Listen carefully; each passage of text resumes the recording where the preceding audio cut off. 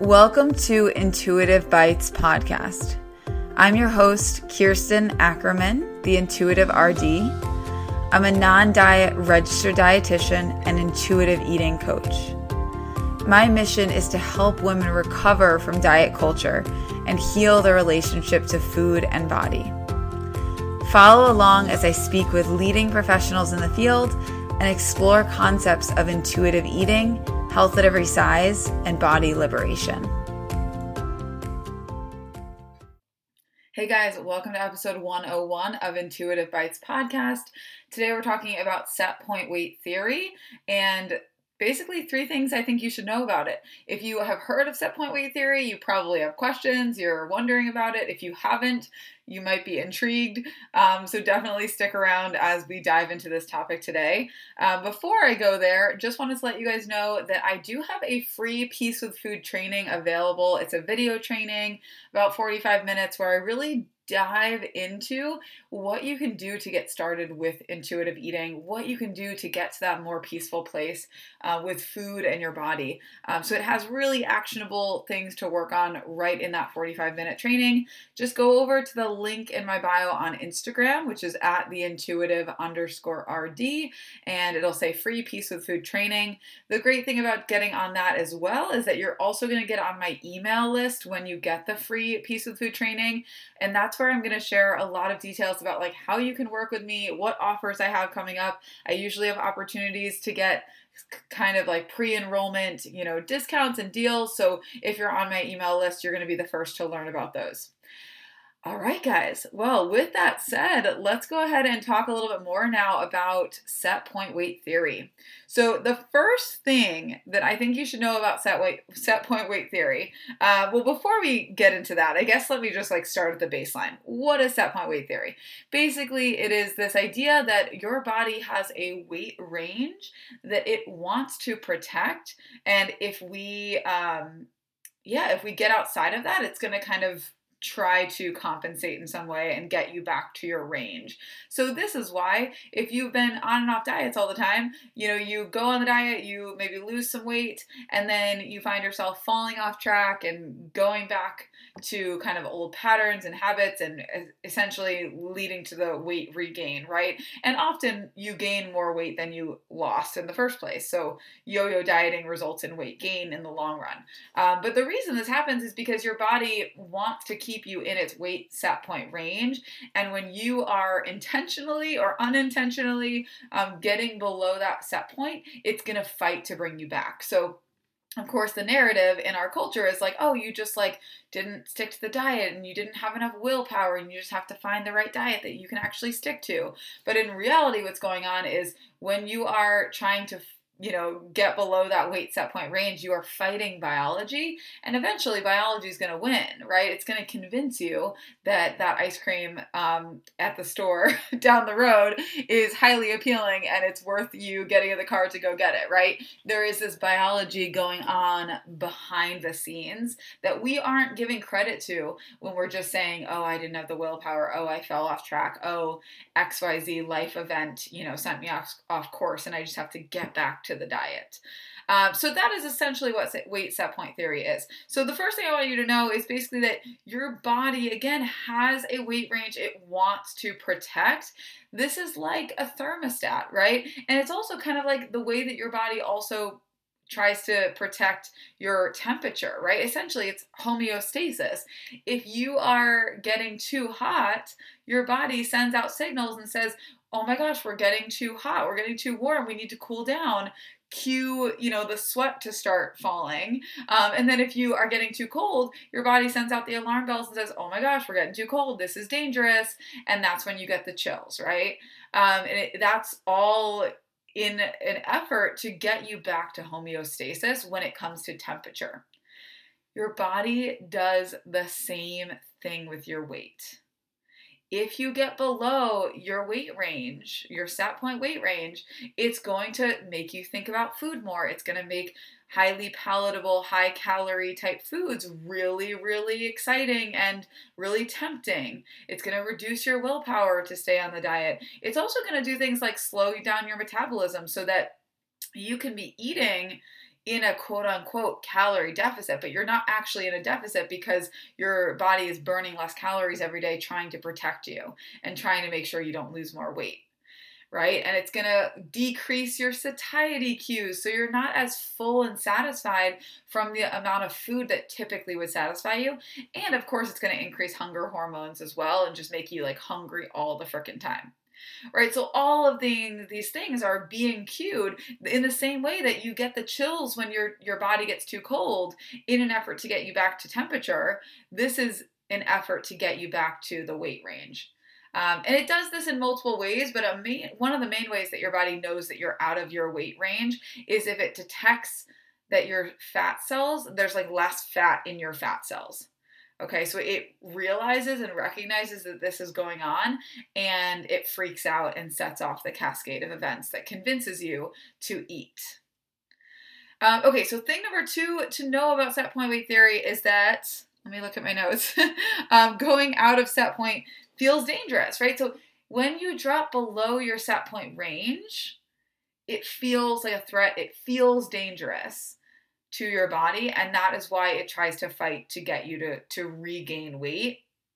And this is really especially in the downward direction, right? So your body does protect against weight gain as well to some degree, but it's a lot more lenient on that end because it doesn't feel like a super big threat to survival to be having an excess of calories and energy coming in, but it does feel like a threat to survival to not have the energy coming in, right? So although it does protect our weight range on both ends, and if you eat excessively one day, your body's going to compensate for that, and it's going to increase your metabolism, and it's going to make food seem less appealing to you for a little bit of time, right? It's going to do these protective things to protect your weight range, but it's not going to protect it quite the same way that it does with that intensity and urgency with the weight loss.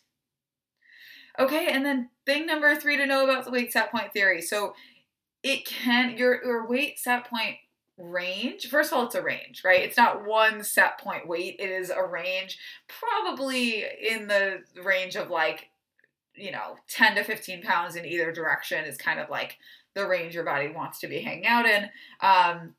But this can be affected by a lot of things. So certainly you're born with some degree of a roadmap for what your weight range is going to be.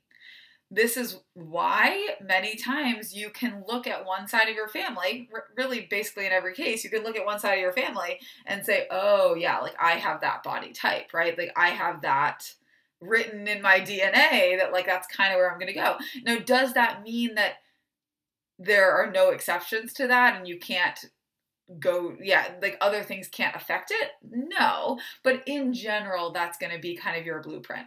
And then things that can affect your weight set point range, certainly certain medications, right? So there are folks that have medications that reduce their appetite, and usually what happens if you go off those, then your body's going to compensate and try to get back to where it wants to be. Trauma, right? The experience of trauma can sometimes play out in a complicated relationship to food in your body for multiple reasons. And if that's the case, then, it can lead to, it can affect your weight set point range.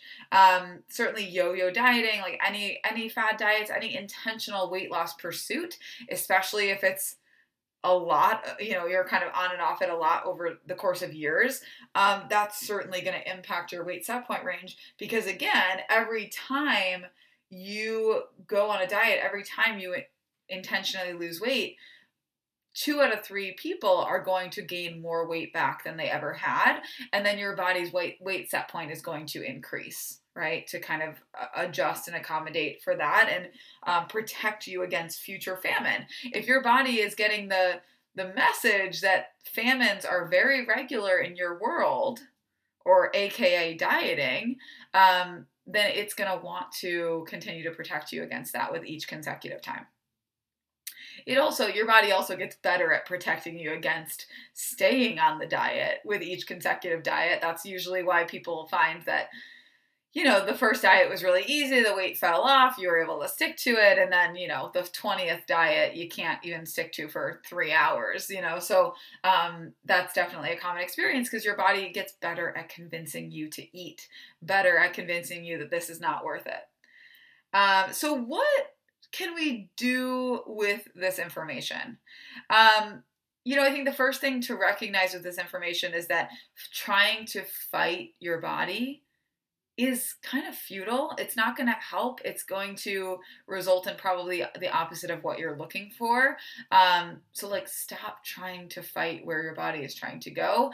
Of course, I say this and I realize that that's easier for some people than others, right? If your body is at a size that is not oppressed in our culture, it's going to be a lot easier to make peace with your size and let go of fighting it versus the alternative. If you every time you go to the doctor, you're scolded, and it's a really traumatizing experience because of your size, and you're told to lose weight and all of this, like it's going to be a totally different experience to give up that pursuit of weight loss. So I do want to recognize that and recognize that I don't have that personal lived experience, so I can speak to it and speak to how what my clients have shared with me, but I have limited understanding of that.